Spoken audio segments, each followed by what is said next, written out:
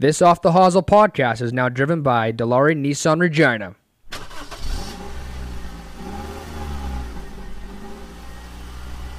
Nissan. And that's 4 birdies in a row for Drew Kosher to close out the day with a smooth 69, ladies and gentlemen. And would you look at that, Troy Kosher strikes one right down the middle on the wrong fairway. The Reverend can't drive, he can't hit his irons, and he can't putt, but boy, can that guy drink.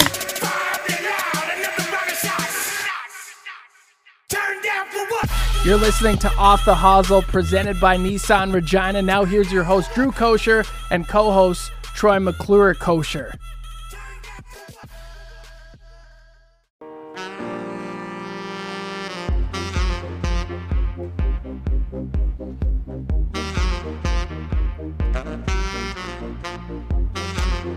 Alrighty, hey everybody, welcome back to another episode of Off the Hosel.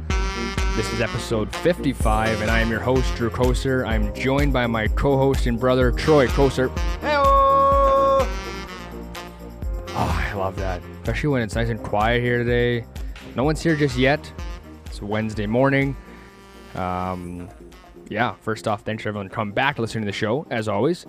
But before we get into the interview, we want to remind you that this is a Nissan-driven podcast that is located on 1111 Broad Street in Regina, Saskatchewan. Check them out. They got great vehicles, great service, great team. So go there for your next purchase on a vehicle. And Troy, why don't you rip us off where we're at today? We are broadcasting live from Divots Indoor Golf, 6823 Rochdale Boulevard, located in Regina, Sask. Give them a call, 306-206-1270, or visit them at www.divotsgolf.com. Book your tee time. Play divots, don't make them. Boom, that was perfect. All right, well, let's get right into it here, right in our open pit. First off, Troy, how are things, man? What's going on? It's been a while since we kind of talked, this last podcast kind of thing, but what's going on? Getting worse at PGA 2K21. I disagree. I thought you played just fine last night. Yeah, no. We started up that Off the Hosel Society. We're waiting for more people to join. I know I got 3 of my 4 rounds in, and I'm shooting a whopping +9. Friend of the show, Sammy Willis, decided to join, and I think he's 25 under. So minus 40. Oh, 40. I'm minus 25. I thought I had it in the bag. Thanks for giving us a chance. Done some golfing and work. Hell of a storm we had there the other day. That was bananas. What's up? What's new? You know what? Not a whole lot. Watching a lot of hockey, a lot of golf. Don't want to talk about hockey. Well, I do, because I want to ask some questions. Obviously, you being an Oiler fan. And I don't know why. The whole Canadian division, what are your thoughts on that division? Oilers are a dumpster fire. That early in the season, eh? Just right them off. 1-3. Well, there's lots of hockey left, though. They're 1-3. Their power play, we've seen the stat this morning. No, they're 2 for 12, I think. Defense is terrible. Goaltending is a fucking gong show. I'm sorry, I don't swear much, but they got a kid named Stuart Skinner who was Team Canada goalie. He was great in the dub. Give the guy a chance. They're trying to go pick guys off waivers that play in adult safe. It just blows my mind. Anyways, Oilers suck. Yeah, Calgary, they're actually looking pretty good. Vancouver, they're not doing so well either. Ottawa surprising a few teams, beating the Leafs the other night. Yeah. They make me laugh. I as a hockey fan, it's like I said, I've been wearing my COVID Oilers mask here, and I'm lately been turning it inside out. So enough about the Oilers. They're a dumpster fire, and thank God we only got, what do we got? 52 games left, so. Yeah, I'm on total opposite of that. I think that they're fine. They're going to be, once they put that line back together with McDavid and Draisaitl, they should do that sooner or later. But I think they have a lot of firing power, and I agree with you. They should give Skinner a chance. He should have played last night. But yeah, Koskinen's garbage. Yep, he's not even a backup. I would move on from him. I would, like I said, bring Skinner in. Who's the backup? Smith still there? Smith's on LTIR or whatever. Okay, it is. And he's fucking garbage too. The combined age of those 2 goalies is 100 almost. All right, well, let's get back into some golf talk then. Thanks, Trelly. First up, PGA last week, the Sony Open, our winner looked to be like Brendan Steele, but he just didn't have enough. And Kevin said, nah, I'm taking this one. And our winner was, I just mentioned it, Kevin Na for his 5th PGA victory in his 18 years on tour. 37 years old, yeah. Yeah, thoughts on that? I don't know if you watch any, Troy, but just give us your feedback on that event. I caught a little bit. What I found more impressive was, and I can't remember the guy's name. You might know off the top of your head, but there was a guy that made the Monday qualifier. Damn, I can't remember his name. He ended up shooting. He shot 266s and he ended up finishing. He got a paycheck for like $118,000. So that'll do. It's pretty cool that a guy that basically walked off the street on a qualifying tournament finished top 10. While you're talking, I'm going to Google it here. Okay, perfect. Well, while you do that, I'm going to rip off a quick one here because I know Joaquin Niemann, back-to-back week has been right there, and not surprising, but an impressive stat. He's been 41 under par in the last 7 rounds, and then we put on our page. Is that any good? Like, how good is minus 41 in 7 rounds of golf? Niemann is a good golfer. I've actually watched him for the last. Geez, I think this is probably his 3rd year. He's young. He's 22, I think. Yeah. Well, sorry, before you rip that off there, we got a message last night late on our Instagram, and this guy goes, it was Jordan Johnsy. He goes, I don't think I made 41 birdies last summer. Yeah. This guy's minus 41 in 7 rounds. Impressive. While you're still looking that up, I'm going to go to our Canadians. Nick Taylor was close. Okay, found it. Sorry, go on. Nick Hardy was his name. What did he shoot? Was that from a friend of our show? Nick Hardy had back-to-back birdies on 16, 17. His first tour event after qualifying, he finished T13. Wow, Not that's impressive. bad at all. And where does that breaking news come from? That was from our friend at the Monday Q Info. Yep, that's his Twitter page, yeah. We can't say his name, but friend of the show. Yeah, check him out. Okay, we'll move on to our Canadians finishing well. Nick Taylor was super close to as well. Solid weekend, finishing in a spot tied for 11th. Mackenzie Hughes finishing T19th, and Mike Weir finishing T47th. So, thoughts on those Canadians, Troy? Oh, Canada. They're doing well. Yep, absolutely. Early on in the year, and hopefully good things come. And I know our guest today will. We'll get into that in a bit. Absolutely. So yeah, definitely a good showing from our Canadians this past weekend. So today's podcast is brought to you by Manscaped. Who is the best in the men's below-the-waist grooming? Big news, Manscaped just released their new cologne scent to help you feel good and smell good all over and at all times. Who knew smelling this good could feel this good too? Manscaped is trusted by over 2 million men worldwide.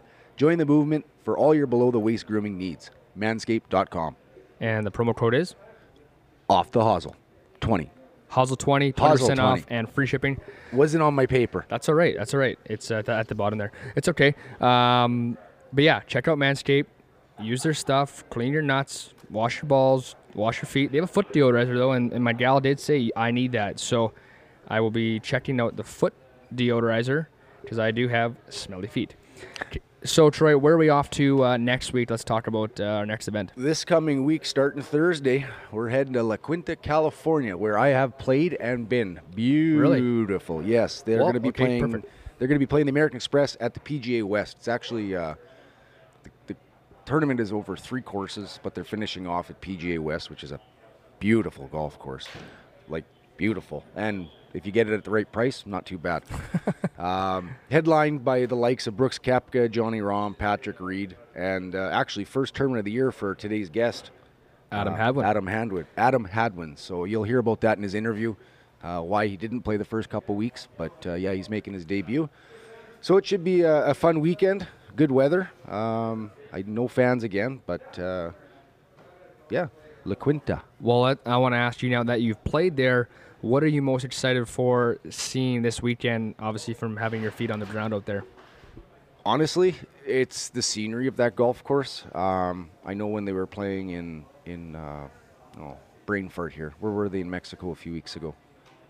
Not Cancun. Anyways, the views. The views of this golf course are absolutely stunning. You got mountains in the background, palm trees, water. These guys, I know firsthand from hitting a ball, which, hit a few good ones. when you hit your drive straight, it looks like it just keeps going and going and going. It's not like here in the prairies where it's flat. You know, the ball goes up and down. It just looks like the ball keeps soaring. I'm gonna go out on a limb here. I know it's not a. I like John Rahm this weekend. He's played this course really well in the past. Nice. I'm gonna say Rahm wins the tournament. It should be interesting. Like I said, big field, spread over 3 different courses, finishing up at PGA West. Yeah, it's just good golf's back on. Absolutely, it is, and we're excited to get back outdoors. Okay, our next topic here, it's touchy, but I have some questions for you, and I know listeners, I'm sure, have questions, but they don't have a podcast. So, Justin Thomas, Ralph Lauren, where are you on the release of Ralph Lauren?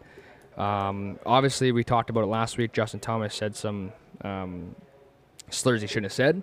He came out with a really, I thought, a man's speech of saying, I fucked up. I apologize. I know I can't say this stuff in the world today, but let's talk about Ralph Lauren and Justin Thomas. I don't want to say too much. It's the society we live in now, today. I know I said this last week, and I'm going to say it again. As a professional athlete, doesn't matter if you're a golfer, hockey player, football player, basketball player, cricket player, the world's changed. You're mic'd up. You're on TV. You got to be smarter than that. And for them to pull their sponsorship, honestly, in my opinion, I'm a fan of it. I think you have to be aware of your actions. Yep. Can I ask you a question? And really, what is JT losing out with one sponsorship? No. Because there's another one right in line to jump on his bag. Yes, on his bag, Manscaped. But I did want to ask you, though, is there a different way that they could have went with it and said, let's move in a different way together? Let's grow as Justin Thomas and what he said and Ralph Lauren, or no? And if there isn't, is it worrisome now for Titleist and every other sponsor now goes, well, we should drop them too? That's what is worrisome for him, I would think. I don't think those big corporations care. 'Kay. To be honest, they have so much money. Titleist, Ralph Lauren, Ping, Callaway, TaylorMade. They have so much money. Yeah. They are the superior to the golfer. The golfer relies on them for the money and the backing. Again, got to be aware of your actions. It's not right 20 years ago. It's not right today. It's not right tomorrow, what you're saying. And like I said, you got to remember, you're under the spotlight, especially now more than ever. There's no fans. Yeah. Right? If there's 5,000 people on that green or around that green and clapping, you probably don't hear anything. Yep, absolutely. So, again, I think it was the right move by Ralph Lauren. And, like I said earlier, Justin Thomas, it's probably not going to hurt his bank that much. Yep. And now he knows what he did wrong, and we hope that he moves better as a person. And hopefully athletes in general all learn from his mistake. And I mean across the board, any sport. So, yeah, Alrighty. That's my 2 cents on it. I don't want to talk too much about it. Yeah, that's perfect. Okay, let's jump in now. I don't know if you've seen it yet. Tiger documentary. This thing is wild. It went deep into his sex scandal, the mistress. Have you had a chance to watch it yet, episodes 1 or 2? I didn't. I don't want you to tell me too much. I know after I'm going in for overtime tonight, but I think this afternoon I'm going to watch the 2 episodes. I may have a Android device that might be unlocked. Oh, okay. Nice. So I am going to catch up on those 2 this afternoon. I will report back next week on my thoughts. Okay. So don't spoil it for me. No, no spoilers. Enjoy it. Take it with going blind. Well, from what I've heard from guys from work that have watched it, they said that the Michael Jordan one was way better. And I said, well, that was like a 6-part series or 7-part series. Yeah. Right? And he also had more leeway with it. And so it's 2 different things. You're talking basketball and championships and a team sport to an individual who made some not so good life decisions. I'm not stupid. I know what it's about Tiger, right? You know what, though? We put out a few polls, week in, week out when the episode comes out, and a lot of people said, I'm not watching it. The storyline sucks. So the reason why I wanted for you to watch it, and I want to ask you next week too, is are people not watching it because you don't want to watch it, or because you don't want to hear the truth? Because this is just telling, And again, you can't believe everything you hear, but there's a lot of shit going on in this episodes. So I'm going to just leave it at that. Enjoy it.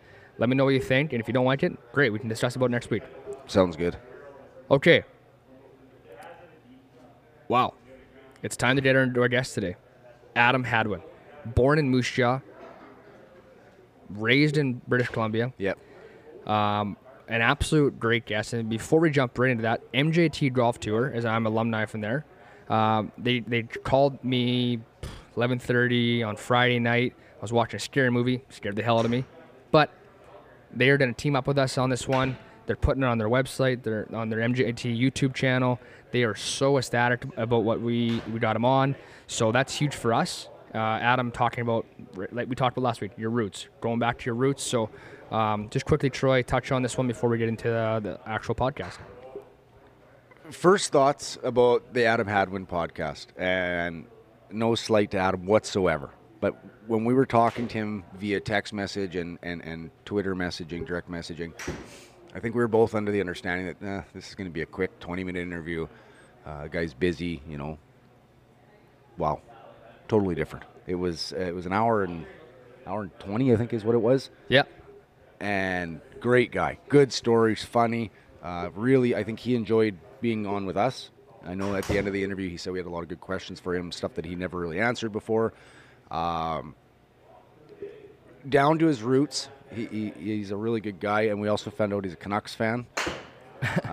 Makes sense. Yeah.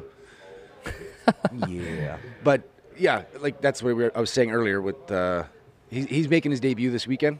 I'm excited for him. So am I. We asked him one question that listeners might want to know: who had the better beard between him or Graham Dillette? He had a good answer for that. Again, want to thank Adam for joining the show. Really appreciate it. And, yeah. Yeah, I think you touched on every possible point. We put out a ton of teasers. We had a couple more we wanted to send out, but then I was like, listen to the podcast. There was a lot of interest on it. So, and I guess quickly, you know, the Dylan Playfair one last week too went bananas. So people enjoyed that one. He was a funny bastard on there. And we talked about it, even how he's funny, one of the boys, and then also he's an adult and says, hey, like, you know, take time for your fans. So, but Hadwin, great interview, a lot of fun. Looking forward to. I hope everyone enjoys it. So I think it's about time we send it on over now to Adam Hadwin. He's the Canadian Adam Hadwin to get to 3 under. Right in the middle. I just made a few putts there on the backside. Adam Hadwin. Just watch this man putt, Vern. Wow. Great stroke. Anytime you're under par, this place is pretty good. This podcast is brought to you by Last Mountain Distillery, a proud sponsor of Off the Hosel. They are a locally owned company in Lumsden, Saskatchewan. They have some of the best options around, and trust me, I know. They got whiskey, vodka, rum, and so many other options that you can't go wrong with. They are in over 100 different retailers across Saskatchewan. So start thinking with your brain, shop local, and purchase your Last Mountain Distillery products today. Alrighty, we are pleased to be joined by a guy that has some ties to Saskatchewan, you know, born in Moose Jaw, but raised in beautiful British Columbia. He has 12 pro wins, if I'm correct, 1 PGA, 2 Korn Ferry, and 9 others. So we're very happy to have join us today, Adam Hadwin. Thanks for joining the podcast today, Adam. Guys, of course, it's my pleasure. Man, so, okay, well, let's get right into it here. What's going on? Well, first off, Happy New Year. You know, what's new with you? And how was Christmas? Happy New Year to you guys as well. Christmas was good, very quiet, which I imagine a lot of people had quiet Christmases this year. We were in our home in Phoenix. It's just the 3 of us. First Christmas with the little girl.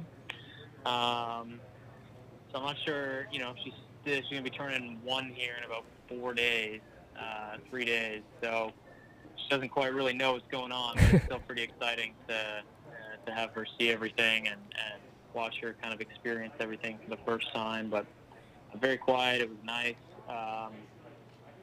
To be honest, not much is going on. You know, we kind of live a pretty solitary life.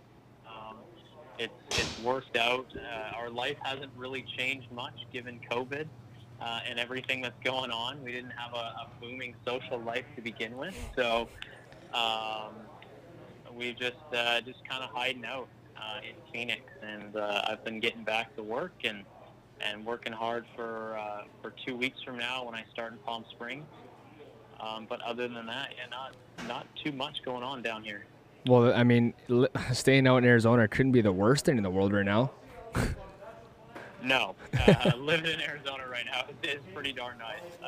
Let me tell you, my wife is from Wichita, Kansas, and I think they got 6 inches of snow a few weeks ago, and so she's been talking with family and all that, and it's 65 and sunny basically every day here. So this is, you're going to pick a place to live for golf. You're not going to beat Phoenix or Palm Springs or something like that. It's like living in a dome each day, and it's such a great place to practice. There's so many good golf courses, and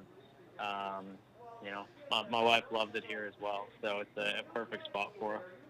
Yeah, I imagine, Adam. You were born in Saskatchewan, so you know what the weather's like here right now, right? Yeah, we're not golfing outdoors, so good on you for being down in Phoenix. I've got to golf quite a few times in Palm Springs. It's actually one of my favorite places to go. Where's the tournament you're playing in? What's the next tournament? Palm Springs will be the first week. I usually start my season there. Hawaii, I love. Don't get me wrong, I love Hawaii. It's a great spot, and Honolulu is a lot of fun to be in. But it's a long way over there, and you don't realize it because it's just traveling within the U.S. I was thinking about this the other day. You can get the people on the East Coast, like New York to England, is almost the same time, I think, as it is from L.A. to Hawaii, depending on the winds and which way you're going. So it's a long way over there for 1 week, and I also, like I just mentioned here in Phoenix, like playing in a dome. There's hardly any breeze. Yeah. The grass is perfect.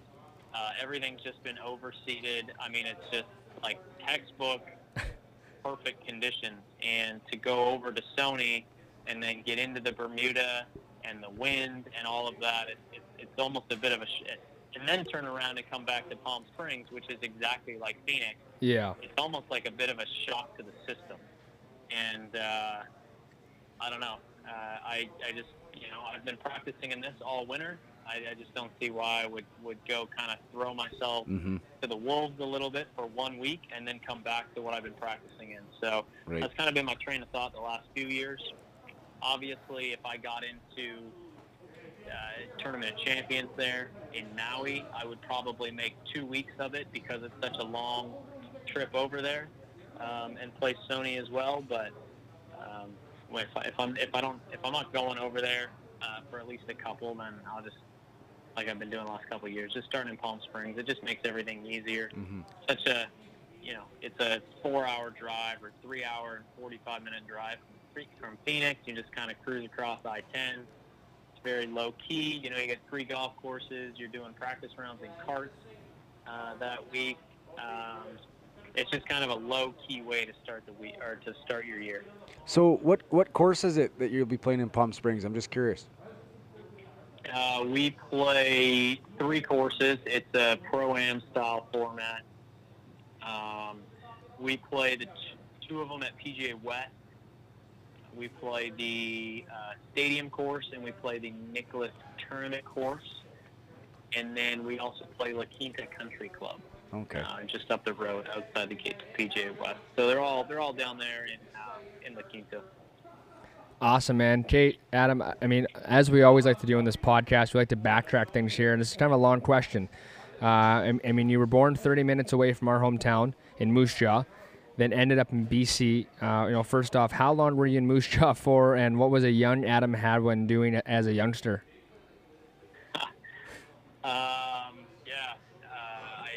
I feel like a Saskatchewanite at heart, even though I would call the West Coast home. I was only there, I think, less than a couple years. I'd have to probably talk to my parents to get the exact timeline, but less than a couple years. We went west to Alberta. We lived in Grand Prairie for a little bit. We were only there another 2-3 years. My brother was born in Grand Prairie. and then we went out west, further out west onto the island to Nanaimo. So we went Moose Jaw, Grand Prairie, Nanaimo, Abbotsford, Victoria, Abbotsford. So we kind of moved around a little bit. My mom was with Sears for, I don't know, 30 years or something, 30, 40 years or something like that. So she kept getting moved around with her job. And so that's why we kept moving. But I was a little kid. What was I doing? Well, my dad was in the golf business. My dad was a PGA of Canada professional for 30 years. And he's still... he's doing the director of golf GM duties at Ledgeview Golf right now in Abbotsford. So he's still in the business. And that's kind of sort of, I guess, what I was doing. I've been around the game my whole life. It wasn't sort of my first love, though. I grew up playing soccer and baseball. Just any sort of sport activity outside, playing, street hockey, kick the can. I mean, anything that you could think of, just being outdoors with, other kids and any sort of competition that I could get into, I got into it. Very, very, very highly competitive person, and it doesn't matter what I'm doing, I need to win. And so I was doing that. I was like from a very young age. My dad says I started hitting balls around 2 years old. When he was teaching, I would go to the other side of the range and hit balls by myself. So, like I said, it's been in me for a long time. But I kind of took my own route to getting there and to actually playing this game seriously and then for a living down the road. But I played every other sport growing up except for hockey. Wow. I still hold a bit of a I still hold a bit of a grudge for my parents on that one now. I mean, looking back, it's probably a smart move. I probably would have had 4 or 5 concussions right now and not be playing any sports. But, 5'8", 140, 150 doesn't really equate to much when you put me on skates. So I feel like I would have been knocked around a little bit. So maybe a blessing in disguise. So you just told us about your trek from Saskatchewan out to the West Coast. I guess what our listeners want to know is your favorite CFL team is still the Saskatchewan Roughriders, right? I was too young to really get into the green when I was out there. If I gunned ahead, I'd have to say Lions. Wow. He didn't say the Stamps, so it's okay. Yeah, that's true. Just growing up out west, right? That's why I say. I mean, I feel like deep down, it's interesting. I mentioned my wife's from Wichita, Kansas, which I think is very similar in that it's sort of a more blue collar, hardworking, quieter. Certainly not like the big city. And I feel like even though I grew up out west, just outside Vancouver there.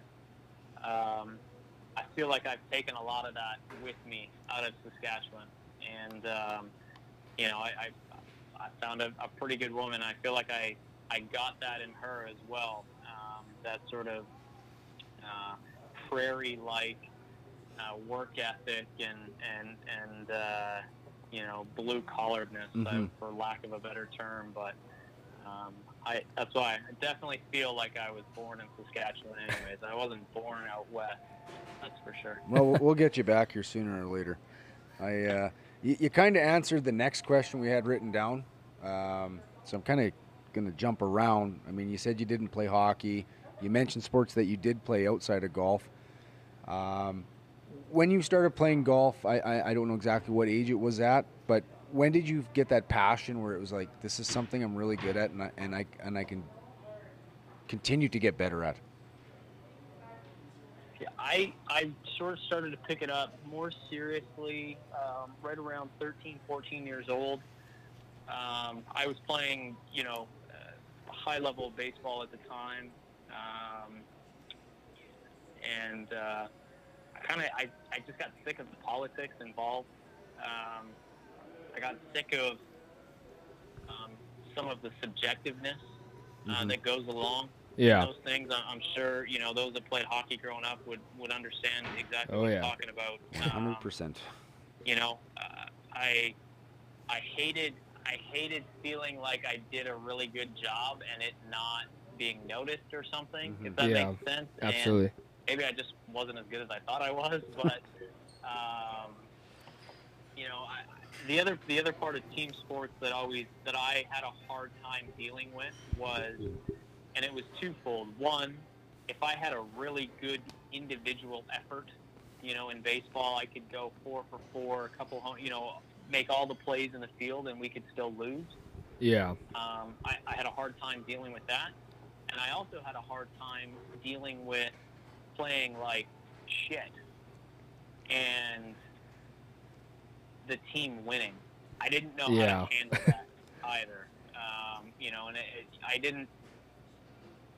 I guess I never really.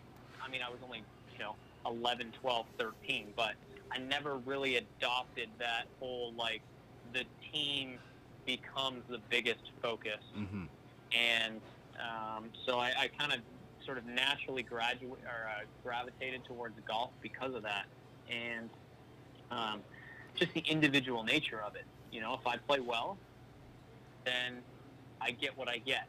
You know, Yeah. there's no subjectiveness. If somebody shoots 66 and I shoot 67, I lose by 1. That's it. There's Right. no, you know, nobody gets to say, well, he's got a prettier golf swing, so he wins. You know, it's Yeah.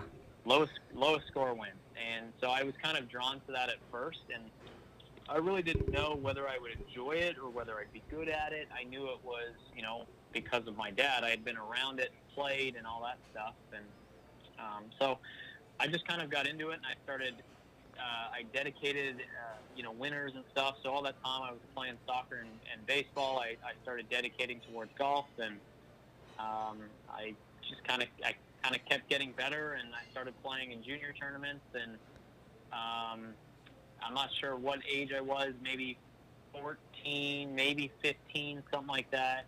I remember playing the Maple Leaf Junior Tour event at Northview. It was the same time the Air Canada Championship was going on, and we were on the other golf course. And I shot a 69 in the final round to win my age division.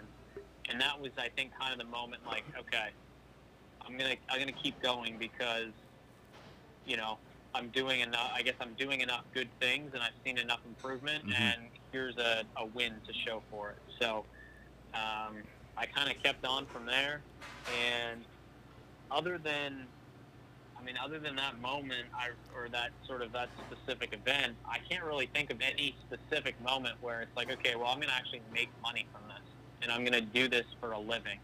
It was simply a sort of each year just get better and better and better, and then I found myself going to the University of Louisville on a scholarship, and think, you know, I'm like, even then, it's like, look, I need to get my degree.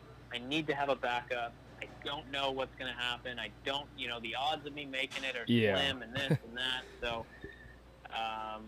so I went there, and, you know, I was getting my degree, and I was playing, and I was playing well, and, you know, fast forward to senior year, I hadn't won at all in college, and fast forward to senior year, I think I was in like the top 40, top 45 of college golf rankings.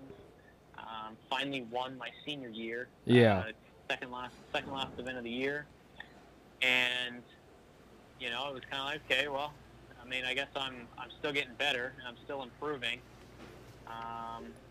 You know, I've got my degree, but I kind of want to see what I can do with golf. And I think from that point forward, it was kind of I'm not sure what else I would do at this point. I kind of, you know, as you know, as an athlete or something, you often get asked the question, you know, what would you be doing if you weren't playing golf or whatever sport it is?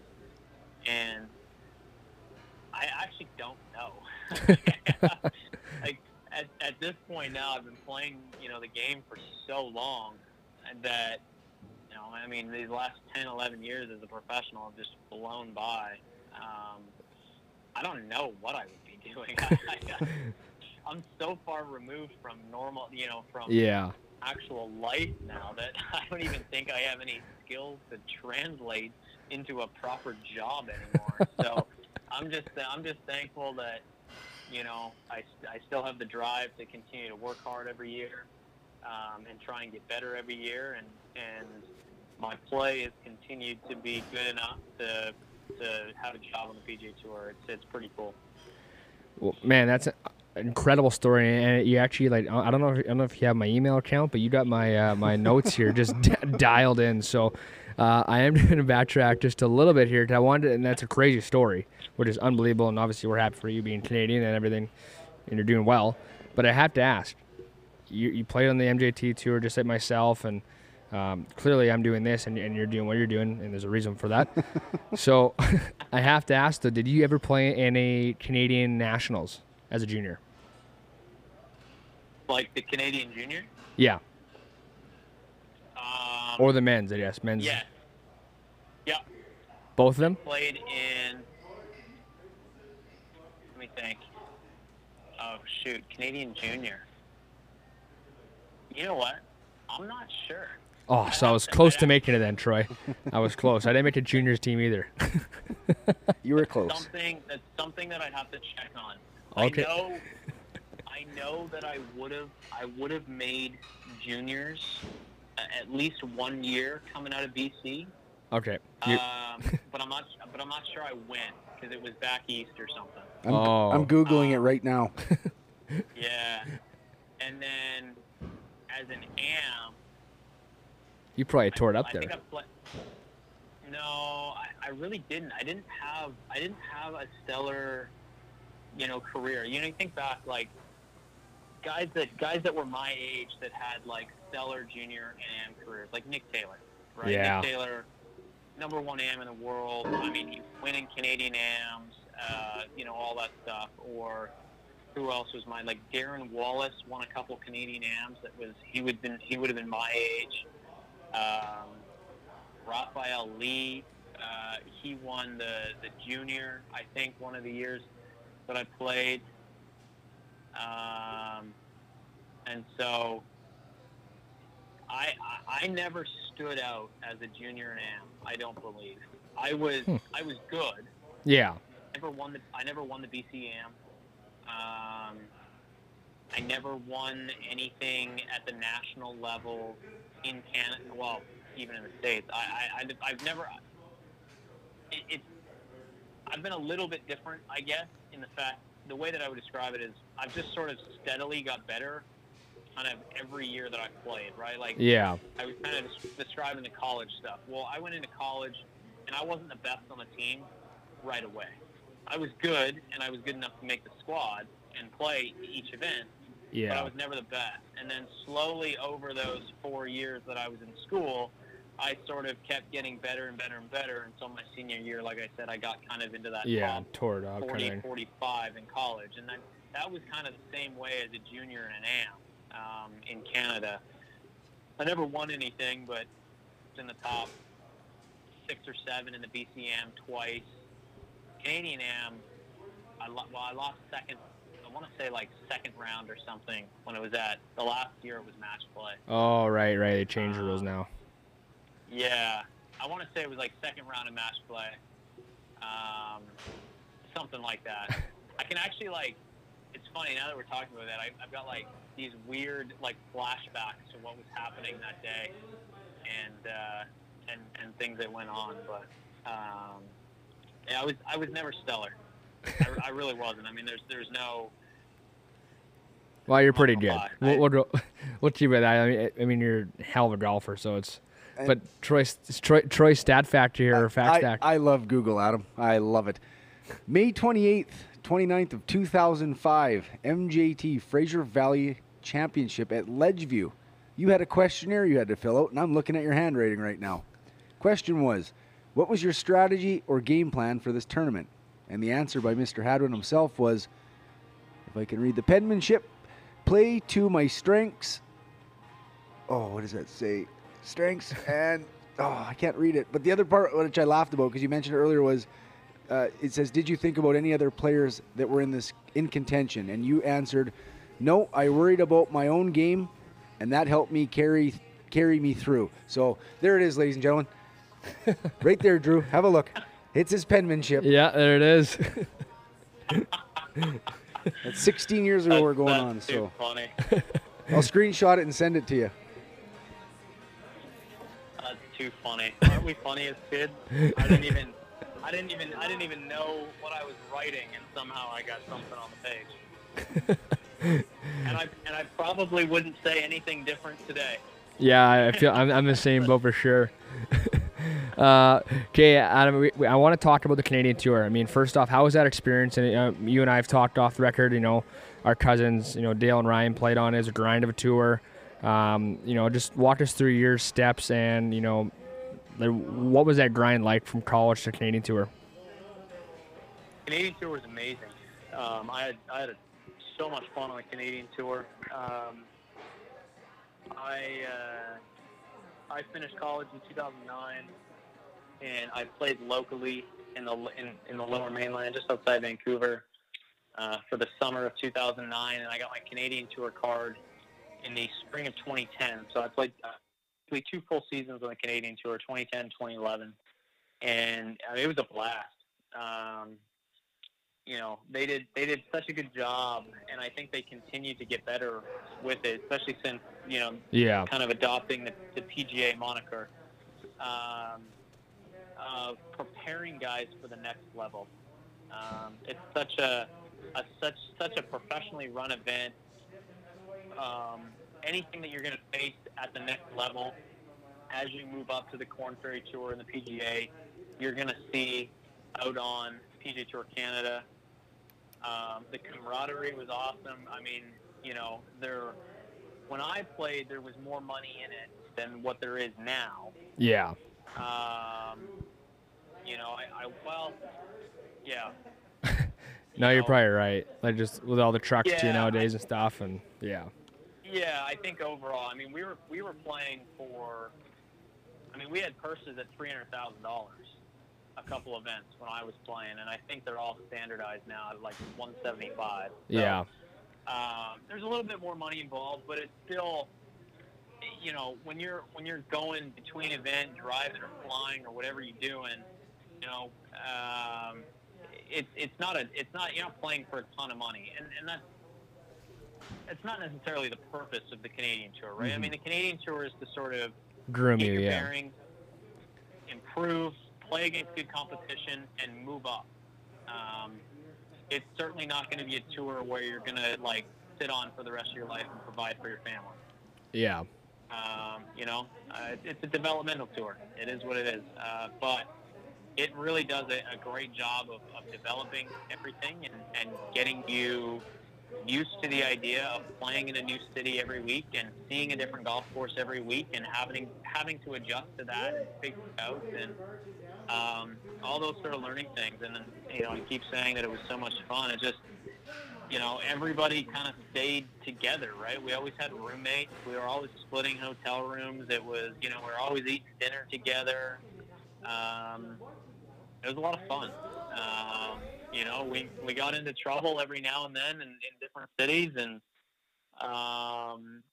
you know, played some golf as well. You know, it was a fun time. It you know, there was a lot of pressure, obviously, because you wanted to get better, get to the next level. But looking back on it, it was almost like I was a little bit like more carefree than I am now.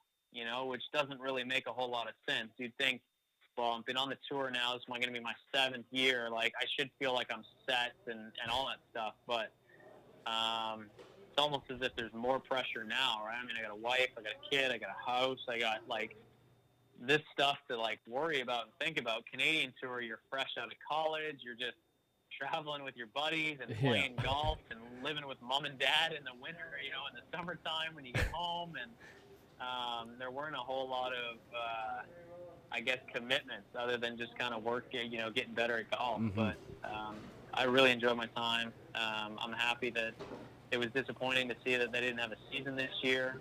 But given everything going on, obviously it would have been tough to pull off. Yeah, absolutely. But it's, you know, it continues to produce really, really good players, and those guys just keep moving up and getting better and get to the tour, and certainly a bit of a launching point for my career for sure. So, Adam, I have to ask, after the Canadian Tour, and I think I'm 100% right on this, but the Corn Ferry comes after, and then you kind of move from there, because the Canadian Tour was that, now the Mackenzie Tour, the Corn Ferry Tour. So I guess what was that even more of an adjustment too? I mean, which is it's a whole another step, right? I mean, obviously closer to the PGA, but you're in the minors in the hockey world, kind of saying. But what was that adjustment like? Playing on the Corn Ferry. Just walk us through that. Yeah, to be fair, with the way that everything's run in Canada, it wasn't a ton of adjustment other than, now I'm traveling in the States, and the way the schedule sets up a lot, you're definitely flying in between events, and so there might have been just a little bit more travel involved, and maybe just a little bit longer of a season. Canadian Tour really only runs June through September, so you're looking at maybe 4 months of golf, whereas we moved into now playing February through October type thing. So and now the golf season just kind of keeps getting longer, at least on the PGA Tour anyways. So just kind of it's certainly a bit of a learning curve on how to plan a schedule and how many events to play in a row and how quickly you get tired and when you need a break and things like that. I think Corn Ferry Tour usually has about 15 or 16 weeks in a row to end the year, and it's always difficult to, especially if you're kind of lagging behind on the points list and you need to make up. You need to play well to move up, but, you keep missing cuts. How many events do I keep chasing this? Do I take a week off? I mean, those are all things you got to learn, and that's all player to player. You look at some of the best players in the world. I mean, you look at Sung J M, who plays every single week, and he seems like he competes every single week. And then you look at a guy, best example is probably Tiger, who plays, 18 events a year. That's it. You see him a couple in a row, and you don't see him for another month, who also seemingly competes every single week. So, it's all individual. It's all a learning experience. Corn Ferry Tour for me was similar to the PGA similar to PGA Tour Canada, in that you still had I still had a roommate most weeks, still traveling with guys each week, especially the international events. That was a lot of fun, and that was a learning curve as well, going to play in different countries, and kind of finding your way around that, and had a lot of good experiences. I still do. I still get a lot of great experiences playing this game, and one of them is getting to travel the world a little bit and seeing different cultures and being in different countries, and trying to learn words of different languages and all that stuff, and it always makes you appreciate home when you come. Absolutely. No kidding. So Corn Ferry Tour, you got a couple wins for sure. Let our listeners know what they were like. What were those wins like, especially the first one? Obviously, it probably meant a hell of a lot, but kind of walk our listeners through your wins on the Corn Ferry Tour. Yeah. Again, I spent 3 years on the Corn Ferry Tour, and both wins were in my final year on the tour. So it took me 3 years to win on the Corn Ferry Tour as well. Again, it's kind of that slow development, right? I mean, I got out there. I played pretty well the first year. I was actually at Tour Championship. I buried the last, and I was actually projected to be number 25. And back then, I think that was one of the last years that they had 25 direct cars. They still had Q School back then. And so that's where 25 guys were coming off both Corn Ferry and out of Q School. And Somebody else buried the last hole and pushed me out, and I lost. I didn't get a PGA Tour card that year, and but I struggled the next year. I struggled the next year in 2013, and I actually barely kept my card. The top 75 keep their card, and I think I finished like 68. It was a huge learning curve for me. I thought I came out and I played well, and I was close to getting a tour card, and I probably rested a little bit on that and didn't work as hard, and figured, this is no problem, and I fell back and I regressed, and so it was a big that off season going into the 2014 season, my third season on the Korn Ferry Tour, was a big year for me. Worked a lot harder than I ever had. We kind of dove into all the things that were lacking to get better, and I did. And I came out, and this is kind of a funny story, but we were playing, our first event of the year was in Bogota, Colombia. And Bogota is infamous for afternoon rains that just don't stop. And we were playing, and sure enough, afternoon rains come in, and everything's delayed and all that. So I was finishing my third round on Sunday, and so they're doing split tees, 1 in 10. I'm one of the first groups off of hole number 1. And so I finished my round, and I basically go right out to play before, the leading groups and that are even finished their round.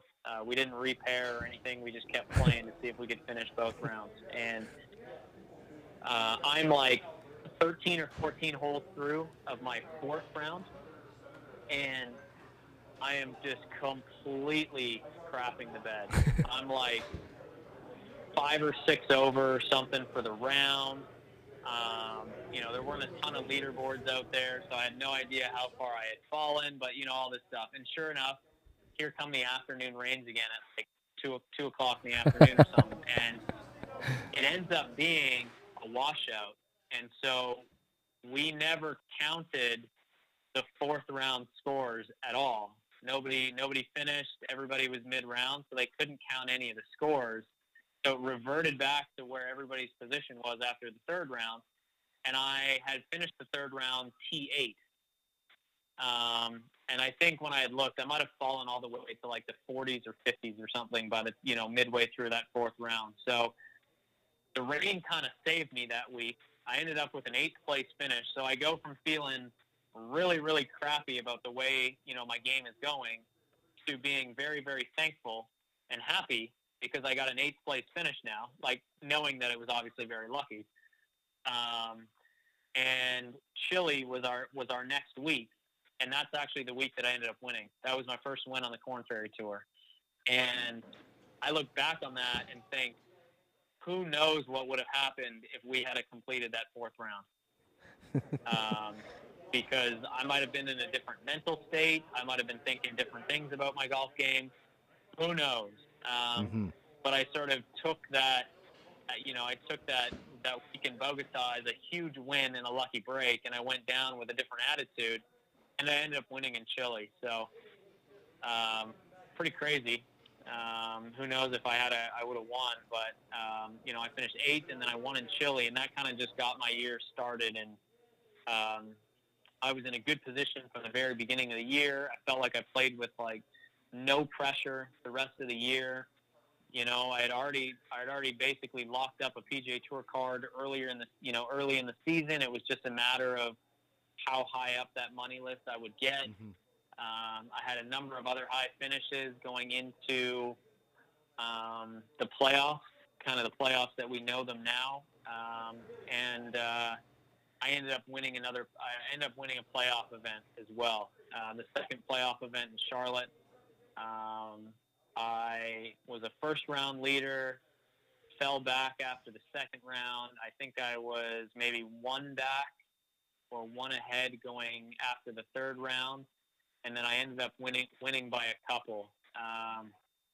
But yeah, second win of the season, and I ended up finishing, I want to say like 7th at the Tour Championship that year, and I ended up winning the money list. And so that was That was big. It was an extremely huge accomplishment because it got me full status for the next year on tour. I wasn't subject to any reshuffles. It got me into the players. So it did a lot, and it did a lot to take some of the pressure off my first year on tour of having to perform early in order to stay in the reshuffles and to get more events later in the year. That's quite the interesting story, Adam. Wow. I mean, and it just moves us to our next question, which, you know, you make it to the PGA Tour. Currently, you're sitting top 100, number 78, which is pretty damn impressive because I'm not near that, nor is Drew. Can you walk us through your first PGA Tour event and then followed up with, like, what was the adjustments like going from, like you said, Canadian Tour, Corn Ferry, bam, I'm in the PGA Tour. And what is a typical day in the life of a PGA Tour player? Well, okay, that's a few questions. Let me break this down piece by piece here. What were the first few events like? Again, it's not too dissimilar to what we would face on the Corn Ferry or PGA for Canada. Obviously, the scale of everything is a little bit bigger, right? You've actually got people now, and people want to come out and watch the PGA Tour and all that stuff. Courses are different, so there was a little bit of getting used to that. One of the adjustments I think that a lot of guys have in their first year or half year or even couple years is that you basically just go from playing a tour, a couple tours on your own, doing everything on your own, getting yardages, all that kind of stuff. Now you've got a caddy. A lot of guys bring buddies and stuff, but if you hire a guy that's been working on tour for a while, he knows the drill, so you're probably doing a little bit less for yourself than you might have been before. And then the other thing, it's easy to get caught up when you first get out on tour on what others are doing. You get out on tour and you look at a guy who has been out there for 5 or 10 years, and you look at how he's practicing or how he swings it or what he does with his clubs or whatever it is, and you think, maybe I should do that. And it's easy to forget why you got there and how you got there. And I find that a lot of guys say that too about equipment as well. So, Canadian Tour and to a lesser degree Corn Ferry Tour, you don't really touch your equipment. I mean, like these guys, you're not getting your lies and lofts checked every week, and you don't really know. You just play, right? You're like, God, my 8-iron's going left this week, and you adjust. But you get to the PGA, and all of a sudden, there's an equipment ban every week, and there's 2 or 3 guys from each equipment company that are there for your every need. And it's very easy to get caught up in saying, oh, my 3-wood's a little off, let's work on it. And then 2 weeks later, it's off again. No, we need to work on it. And it gets to be sometimes always the club, or you're always changing something. And it's easy to kind of get caught in that trap instead of, you just use this entire, you just use a set of irons to finish 10th on the Corn Ferry Tour last year, and now you want to change? Why? And yeah. So I think a lot of guys get, talk about that it's easy to get caught up in that, and it's easy to kind of think that you need to do something different in order to play on tour. And, a lot of time you just got to remember what got you there. But I'm trying to think of the other questions now that there was 3 of them. Typical day in the life of a PGA player. Typical day, yeah. It obviously varies player to player. I can give you, a typical day in my life. Mondays are usually travel days for me. So if you think of the tournament being Monday through Sunday, Mondays will be typically a travel day. I don't do too much. Maybe try and get in the gym when I get there if I have time, depending on how far the event is from the last one. Get in the gym, do a workout, get unpacked for the week, get organized. Tuesday is what I would call sort of a longer day, is sort of the busier day. Get up, go to the gym in the morning. If it's not a workout, it's really just something to kind of loosen up and get ready for the day. Start practicing, get a good practice session in. If you're working on anything, that'd be the time to work on it.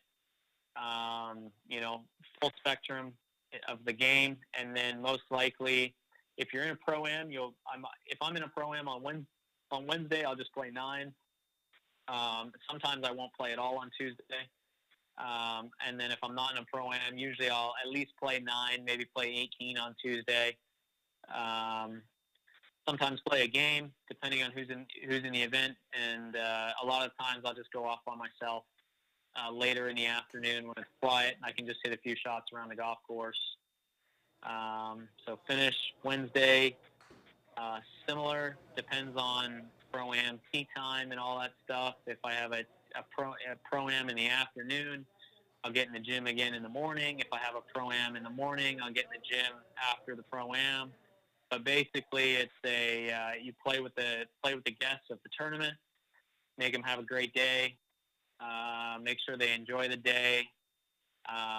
It gives me a chance on Wednesday to kind of play and assess how I'm hitting everything, and am I hitting my lines, am I hitting the shots that I want, all that kind of stuff. If there's anything that I need to touch up on the range afterwards, I will, but it's usually kind of just more of a maybe hit a few extra balls warming up, and then typically done after the Pro-Am. And then we start Thursday. So it just depends on tee time. Morning times, you get up and play, and if there's anything that you need to work on, you felt a little bit off on the golf course, you'll probably practice a little bit after the round, and whatever day you play in the morning, you'll probably work out in the afternoon. And then on the afternoon rounds, depending on how late the tee time is, you just kind of get up and chill and hang out for a little bit and kind of just rest that morning, and then kind of start with your pre-round routine like it's normal. So, and then you got the weekend. So Awesome. That's wow, that's a lot harder than our day-to-day jobs. That's intense.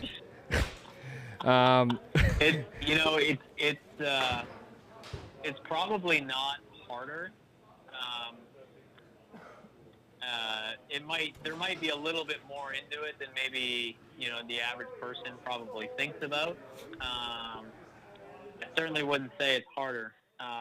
We get to do what we love, and so all of us, every one of us playing this game at a high professional level has a pretty strong drive to get better every day, and when every other player is doing all these things to get better, you've got no choice but to do it, or you're going to fall behind. So, but just that challenge of trying to go through that every day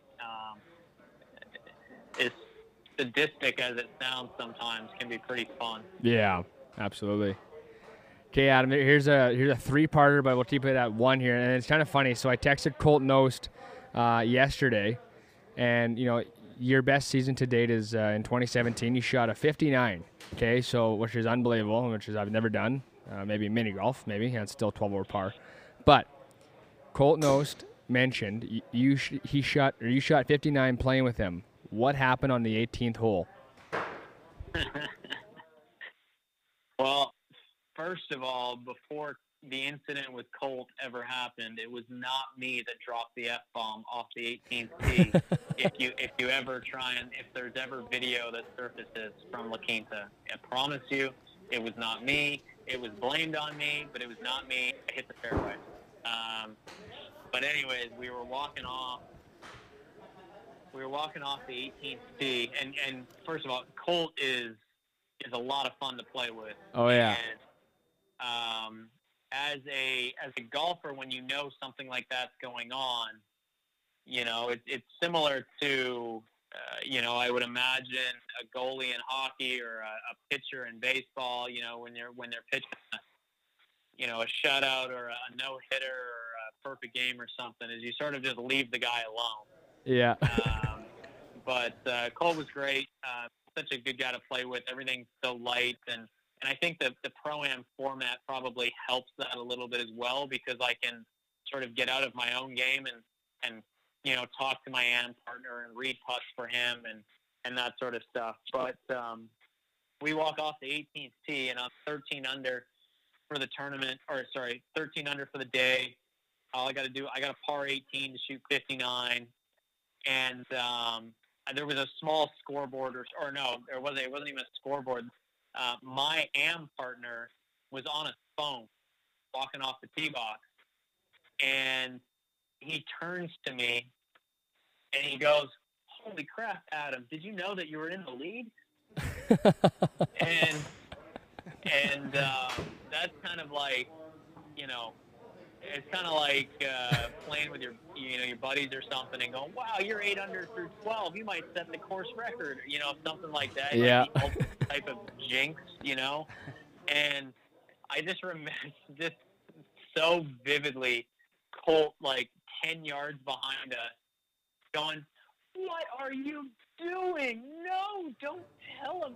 Just like, because he understands. Like, I'm sure my AM partners knew that I was third, whatever. Yeah. And they might not have realized that I was going to shoot 59 or something, but Colt obviously knew. And he reacted so funny to it. And it didn't even, like, when my AM partner said that, it didn't even, like, register. I mean, I was so focused on shooting 59 and not screwing up on 18 that it went in one ear, out the other. And I'm pretty sure that I told Colt, like, no, it's fine. Don't worry about it. Like, whatever. Like, I look at the leaderboards all the time anyway. So Yeah. It wouldn't have bothered me, but his reaction to what the AM said was so funny. Because it was just an instant, like, "No, what are you doing? Don't jinx him. Like, come on, man." type of situation. But our AM partners were great, but I don't know. They probably just didn't really sort of register 100% what was going on in that situation. But it's probably something that, it's something that you might look up, but probably not something that you should say to the guy. That's unreal. Yeah, Colt's an absolute beauty, friend of the show. Okay, Adam, I have one here for you, and I have to ask about the President's Cup. How special was that, and what was that experience like? President's Cup's incredible. I've been fortunate enough now to play on 2 teams. My first one was in New York, at Liberty National there with the backdrop of Manhattan. I mean, other than the fact that we got absolutely smoked and I didn't get more than a half point, it was probably one of the greatest weeks of my life. I mean, it's just so cool. I mean, American fans can be so hateful sometimes, though. It was incredible. Just a nice Canadian kid just being yelled at and told to hit it in the water constantly. It was something different, but it was amazing. It was incredible. It's so different from what we normally do. Obviously, we're competing against all these guys every single week, and to come together as 12 individuals and 12, yeah, I think it's 12. As 12 individuals and play for a team and sort of have a bigger goal. It's a lot of fun, and it makes me that I've had a few opportunities to sort of play, a couple World Cups and the President's Cup, and it sort of makes me miss the team atmosphere a little bit of team sports and being in the locker room with a bunch of guys and having, playing for each other and all of that. And it's just, I mean, it's so hard to describe what the week is really, what it's really like. I mean, obviously we're all individuals. We have to play an individual game, to do the best that we can for the team. And, and then Australia, going down there and, you mentioned your cousin Dale and, him caddying for Abe, and it's just so much fun.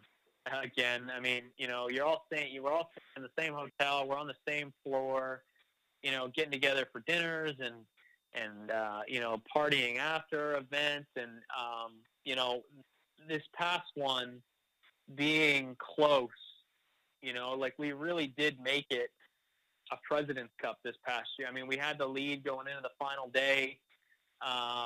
If we could have had a couple, or even have the 2 matches earlier on, maybe we might have been able to flip some momentum. And so that was an incredible atmosphere to be a part of. Fans were incredible behind us the whole way, and because we got up early, we got them on our side, and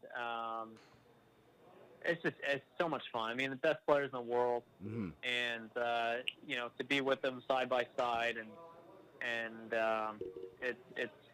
it means a lot more when it's for something else, and there's Right. a lot more pressure, and but man, it's an experience.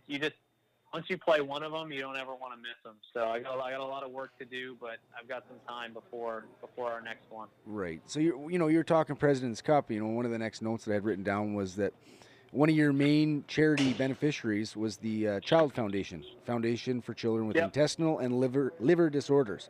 Did you care to give them a shout out? Tell our listeners what that's all about. Yeah. So my brother was diagnosed with Crohn's disease. Affects his intestine. Sorry, took a little sip of water here and got it down the wrong throat. But Oh, good. he was diagnosed with Crohn's disease at a young age, and so we were introduced to the Child Foundation, which their main focus is the research behind, finding a cure and finding the reasons why these, intestinal liver disorder issues happen in the first place, right? So very research orientated, trying to find, like I mentioned, a cure, and also, hereditary reasons or anything basically, so that people don't have to live with Crohn's in the future, or colitis or other intestinal issues and all that. And so we were introduced to Child from a young age. And when I'm trying to think of one of the first things we did with them, whether it was through a golf tournament or it might have just even been through, I want to say when I made the U.S. Open in 2011, I think my brother was in the hospital at the time for a Crohn's-related issue. Okay. And wanted to do something, I think, to help out Child. And so I did like a Birdies for Child campaign. And so Nice. I asked, a bunch of people that I knew and sponsors and stuff like that to, contribute whatever it was per birdie. And I think we ended up, I honestly, I can't tell you how much we raised. I can't remember exactly. Well, I think, But, I think over the years it's been, what is this, is $1 million over the years? Is that what it is? Yeah, I definitely think if it hasn't crossed that mark, it's very close.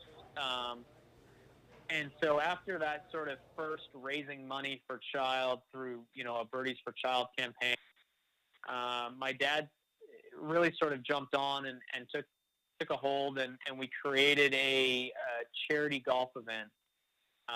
We've held it every year at Morgan Creek, with being the main beneficiary. We've also added, some secondary beneficiaries the last couple of years, but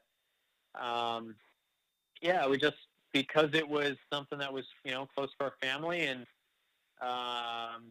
having seen the things that my brother had to go through growing up and some of the challenges that he faced, and You know, spending time in hospitals and you know, having parts of his colon and stuff removed, it was difficult. So it took on a little bit more meaning, and we were happy and still are to be able to support that foundation. I think we were typically each year we were their single largest fundraising event that they held, and so it's kind of turned into an event that I think most people look forward to going to, and we see the same faces every year, and we have a lot of fun that day, and we raise some good money for the Child Foundation and other good causes, and you know, it was disappointing not to be able to hold it this past year, but we're looking forward to doing it again, hopefully towards the end of this year. Absolutely. You know, Drew and I, quick little story. I was diagnosed with cancer a year and a half ago, just a little bit longer than that. I've been clean now for about a year, but we actually do a lot of work with the Cancer Foundation of Saskatchewan. It's probably not the same amount of donations that we get that your tournament does, but we know what you mean when it's close to your heart and it means a lot you know, to give back to that foundation. So, yeah, good on you, Adam. Yeah. I mean, you know, I know that, you know, other people raise. I mean, every bit counts, right? And I mean, if you can be a part of something bigger, you know, I'd like nothing more than at some point for this foundation to be, you know, the Child Foundation to be a part of something bigger, and absolutely, and hopefully the doctors that are working together, they can come up and say, look, we've sort of narrowed it down to this, and we think that we can do something with this now, and maybe that, you know, treatments and everything will be a lot easier, and, you know, our event may have played a small part in that, so that'd be pretty cool. Absolutely. Okay, Adam, quickly here, I want to ask about, you know, obviously before we go into our segment questions from the gallery, you know, what's something that you could tell a young listener today listening on, you know, what it takes to make it as a pro golfer, pro athlete, just in general, just some feedback for the young listeners? I think number one is you have to keep the fun in the game. You have to, it can't become a job too early on. Like, yeah, every once in a while, this feels like a job to me. It's like anything with anybody, right? It doesn't matter how much you like something. At some point, if you struggle enough with it, it's going to feel like a job. But at the end of the day, I still really enjoy and take a lot of joy in what I do.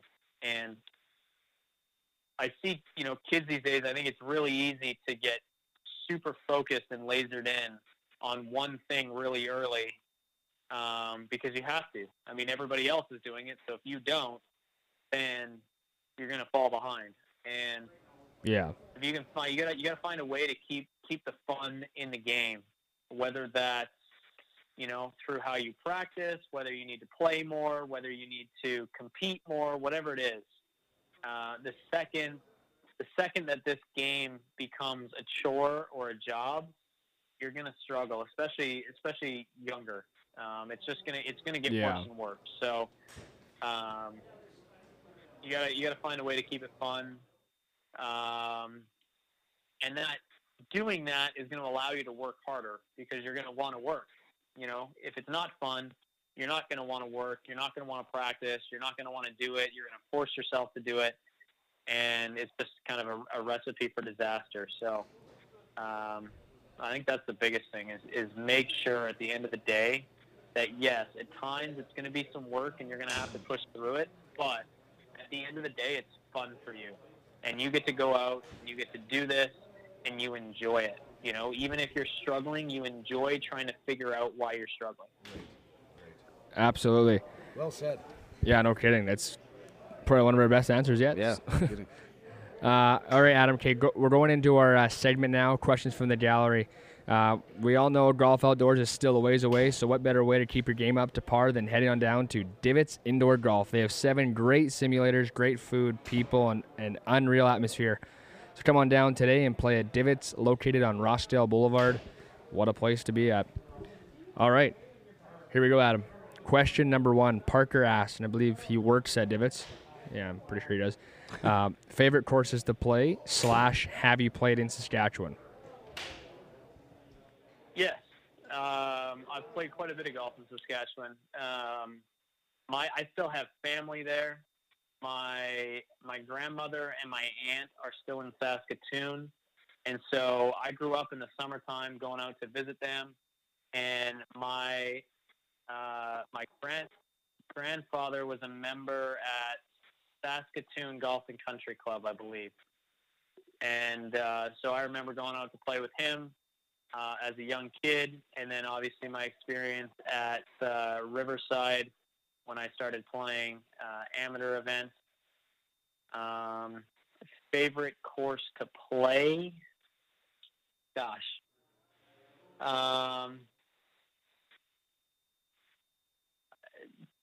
I would say I'm going to stipulate it by saying that it's got to be like 65 degrees and sunny. But Pebble Beach is pretty tough to beat. I knew on a you was nice going to day. say that. I knew you were going to say Yeah, no that. kidding. That'd be nice. I know. It's such a typical answer that I hate saying it, but of the courses that I've played, it's such a tough course to beat on a nice day. You know, you turn the corner, you sit on the water there for, 7 holes or six holes or something, and then you come inland again, and then you hit the water to finish on set. It just leaves such a good taste in your mouth when you leave. So We played Pebble Beach here at Divots there a couple of weeks ago. A little different though, indoors on a screen, but yeah, Crushed it. we did make it. So, but we also get to play with 6-foot auto gimmies. So, well, Yeah, was it tell 'em that. was it 65 and sunny though? Because you can't beat it. I don't know where the thermostat is in here. I think It was about windy in here, 72. though. And it was 72. windy in here, so. So this is our segment from our listeners, but I ask one question to each guest personally, and what I want to know is your ultimate golf foursome, and it be whoever you want, dead or alive, whatever. Who's your ultimate golf foursome? Man, I should have a prepared answer for this because this is on every questionnaire ever to a professional golfer. My foursome used to include Tiger Woods because I hadn't played with him before, but now I've played with him, so I'm kicking him to the curb. But I've always foursome. I would say Nicklaus, Palmer, and Trevino. Only because Trevino seems like he's a riot. Oh, yeah. He seems like a weapon, that guy. Yeah. That's a good foursome, That's though. a really good foursome. Except you didn't Yeah. include Tiger Woods, which most guests do, but you told us why. So Now we have to crop it out and cut it out and, just blow it up on the internet. Adam Hadwin does not want to play Yeah. golf with Tiger Woods. No, I'm just kidding. what's the next one there, Drewster? All right, Taylor Kinch from Swift Current. I'm going to read this how he tweeted it. Does preparation for majors differ from other week-to-week tourneys? For me, no. And I know that's different for a lot of guys. You hear a lot of guys talk about how their major prep is a little bit more and all of that. For me, I would say no. I try and treat every event the same. I try and prepare the same. I've done it differently in the past and tried to, play more practice rounds or get there earlier, and I just end up tiring myself out for the week. So, my focus at the end of the day is just to play as good a golf as I can every single week. And obviously there's a little bit more pressure on the majors, and you put a little bit more pressure on yourself to do well, but no, I'm still preparing the same way that I would any other event, trying to be as sharp as possible, all facets of the game, and trying to be as rested as possible, and ready to play. Good answer again. This one comes in from Reno. He wants to know, how many beers do you indulge on an off day on the golf course, and what's your choice? Sorry, how many what? Sorry? How many beverages, how many beers, I don't know, whatever, Oh. twisted teas, I'm not too sure what you're drinking, but he wants to know how many you have on an off day if you're just out bumming around on the course with your buddies, and what's your beverage of choice. Man. Yeah, that's a good Saskatchewan question right there. That's probably the one part of me that I don't take away from Saskatchewan is I'm not a huge drinker. Oh, we didn't say binge drinking. Just, one a hole for 18 holes and playoff holes. Okay, yeah, that's a problem. So, you know what, honestly, I am a very, very light drinker. I might have a beer or a glass of wine if we go out to dinner. But, I have a six-pack of beer in the fridge that's been sitting there for like the last couple of weeks. And I still have 4 left. So that tells you how big of a drinker I am. I have no reason to be or not to be. It's just don't really do it. Fair enough. So. That's a totally fine answer. Yeah. Okay. Well, then this also is. You probably would have heard it then because you would have been sober on the golf course. But in 2018, the Phoenix Open, 16th hole, drunk Saskatchewan boys chanting Moose Jaw. Do you remember that? Of course. Yeah, and they were definitely probably binge drinking for sure on that one. Yeah. Do I specifically remember it? No, but the 16th hole is extremely crazy. But I will say this, that the Canadians that come down or that are in the desert that find their way into that event always seem to be the loudest. And they do a really good job of making sure that we know that they're there. I've had the national anthem sung to me on a few occasions, and it is amazing. And Canadian golf fans are some of the best in the world, and we as Canadians on tour, we get incredible support from them, sort of wherever we go, and they seem to, Phoenix, obviously, it's in the desert, it's nice weather, it makes sense as to why they're there, but Canadian golf fans pop up all over the world. It doesn't matter what city or country we're playing in, they seem to be there, so. It's Adam, this is definitely proud. Oh, sorry. Definitely proud to represent the red and white wherever we go. Absolutely, we're that Maple Leaf proud. Last question on my end. I think Drew might have one more for you. This came off our Instagram page, and her name is Paige. She wants to know, friend of the show, Graham Dillette or Adam Hadwin, better beard? Well, I feel as though I can grow a beard with the best of them. However, I will concede defeat to Graham because I have never committed to the beard like he has. He grows a beehive when he wants to, and I don't have that level of commitment. Look, I've got the color and I've got the thickness and the coverage, but I just can't commit to growing something that long. So I'll give it to Graham. Great answer. Great answer. Alrighty, Adam. Well, first, obviously, again, man, this has been so much fun today. I think myself and Troy had a lot of fun with this one. We're wishing you best in the 2021 season. Rip it up, play well, and hopefully that we can do this again sometime.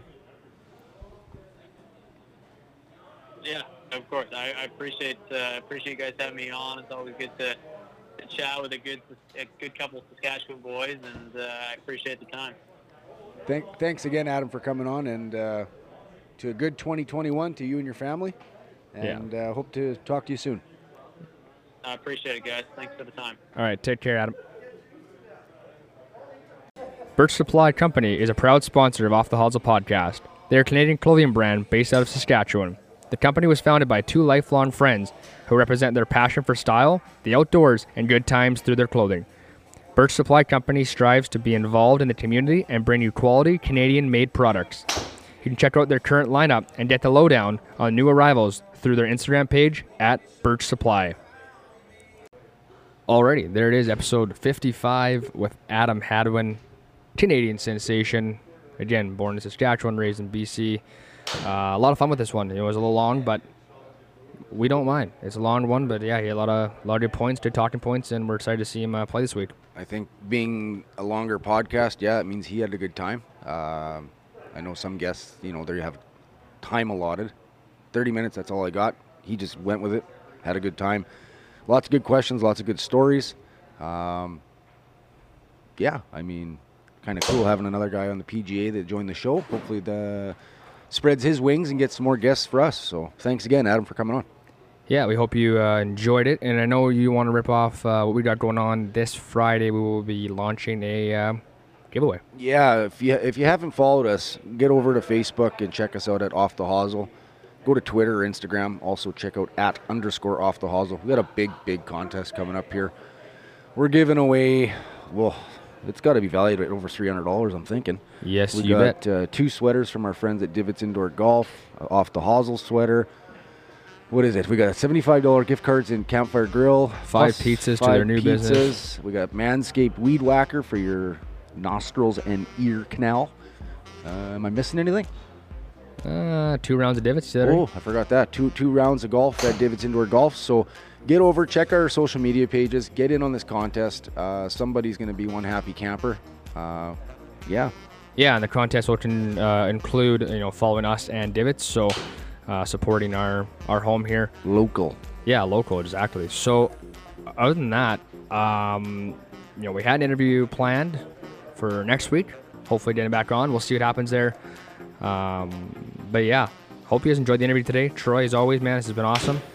And likewise, I'll give you an update on the Tiger documentary as I will be watching it. And I'll let you know my thoughts next week. Stay tuned. Yeah, check it out. Have a good week. Troy, weekend. We'll talk to you next week. Everyone else out there, have a great Wednesday, Thursday, Friday, Saturday, Sunday. Listen to the podcast. Subscribe on Apple, Spotify, Anchor, wherever you get your podcast provider. We'll talk to you next week. Peace. See ya.